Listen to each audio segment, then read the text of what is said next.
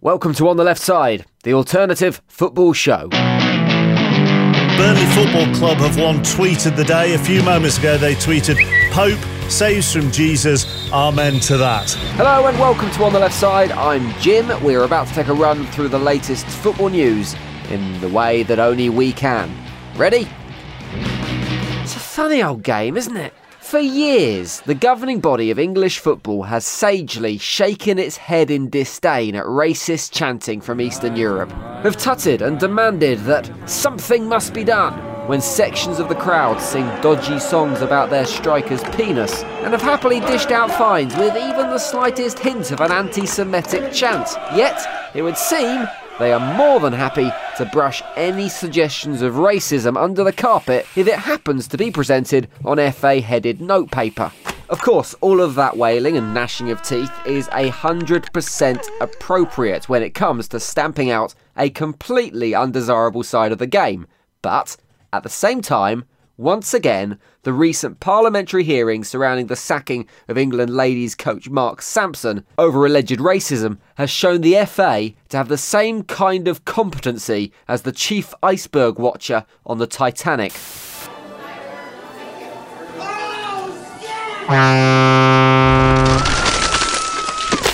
The story hinges on allegations made by striker Eni Aluko, who says she was dropped from the team after making a complaint against Sampson for his use of controversial banter. Sorry, not banter, racism. I always get those two confused. Those claims against Sampson were repeated this week in front of a parliamentary committee of MPs as they assessed the FA's handling of the situation.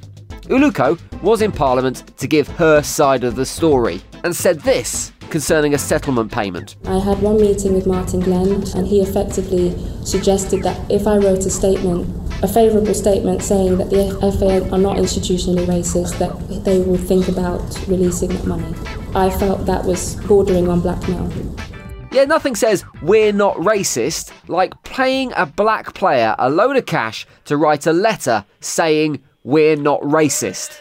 The FA may as well have asked Aluko to come and work on the FA's cotton plantation in St George's Park and refer to Greg Clark as Mr. Bossman.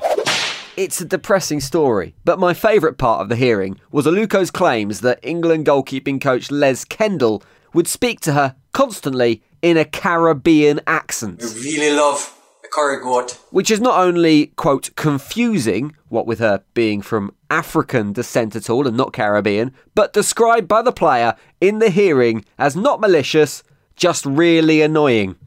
Essentially, Kendall may or may not be a racist, but he's certainly a bit of an annoying dick. So we know the FA's inability to address and deal with issues in the sport such as racism and bullying is an embarrassment to the game. But now we've got MPs describing the whole organisation as completely shambolic. MPs! The same MPs that are trying to sort out Brexit. The definition of shambolic. Surely now something has to be done. Omnishambles. Well, that's all a bit dark and serious, isn't it? Let's talk about something vacuous instead. Like food. Having seemingly hit the jackpot with some stunning journalism from the man who cut Kyle Walker's hair a few weeks back, the BBC were obviously keen to keep the run going, and so this week ran an exclusive interview with the man who feeds Kevin De Bruyne. I was watching the football on TV. I was in his house, cooking his tea, and I was watching him at work. Wow, this was great. A man who's going to know what life is like inside the multi-million-pound homes of footballers. Someone who's there at every meal, watching their every move. I had the food at home and I drop it off twice a week. Here's your food for tonight. Thank you. No problem. See you next time, man. See you later. Hang on. So you cook the food at home, drop it off at his house? You're essentially a fancy version of Deliveroo, mate. Clearly they found a format that works. The BBC Sport guys are going to be able to continue this run forever.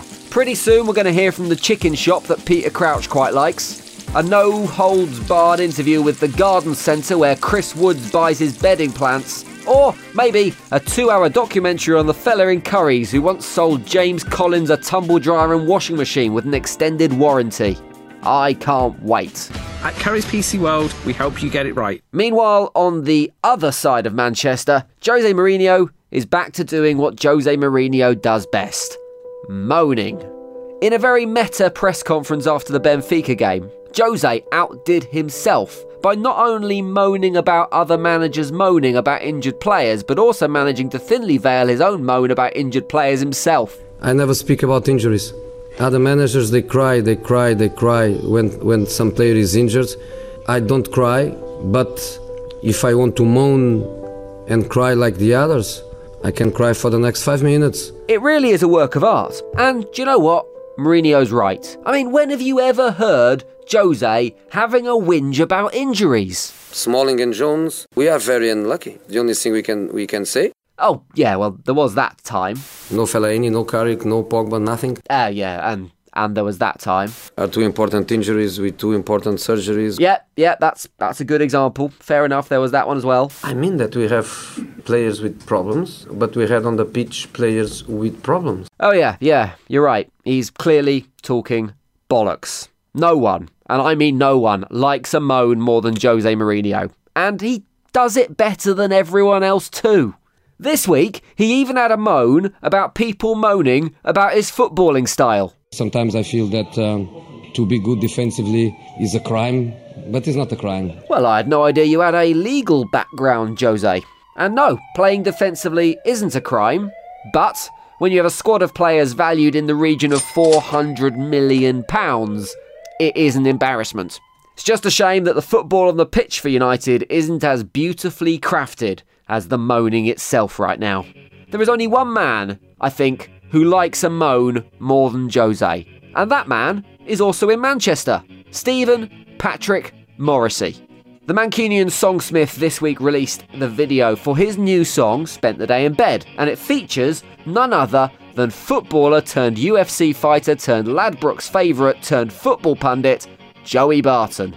Joey is in the video pushing Morrissey around in a wheelchair and also appeared in GQ to help promote it and described Morrissey as a modern-day Shakespeare, a sentiment that I wholeheartedly agree with.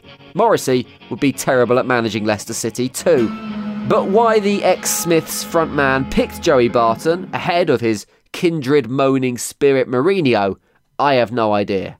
I just hope he sees the error of his ways and this Barton tie-in is just the beginning of his football-related relationships, and maybe, just maybe, the new album might feature some kind of tribute to the special one. Defending on the pitch in Lisbon, defending on the pitch in Manchester, I wonder to myself, should I play more defenders? Rojo, Jones and Lindelof, I wonder to myself, did Louis van Gaal get sacked for this? Or putting 10 behind the ball so that we don't concede? Defending on the pitch in Manchester, Bay, Jones, Valencia, Luke Shaw and Daley Blind, defending on... Right, that is it for another episode of Football Funny. Thank you for listening. Also, thank you to the Radio Academy, who nominated us on the left side for Best Sports Show in the UK ARIA Awards this week. We didn't win, BBC Sport did, but that is fine. Just fine.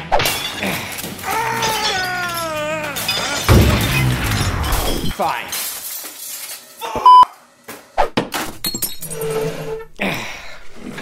We're essentially the Arsenal of sports shows. A decent amount of promise, occasional flashes of brilliance, but ultimately a little bit flaky and not quite good enough. Come back soon for another show. In fact, hit subscribe now and you'll get next week's show as soon as it is ready. But for now, goodbye. On the Left Side is written and produced by Ant McGinley and Jim Salverson for Abrupta Audio.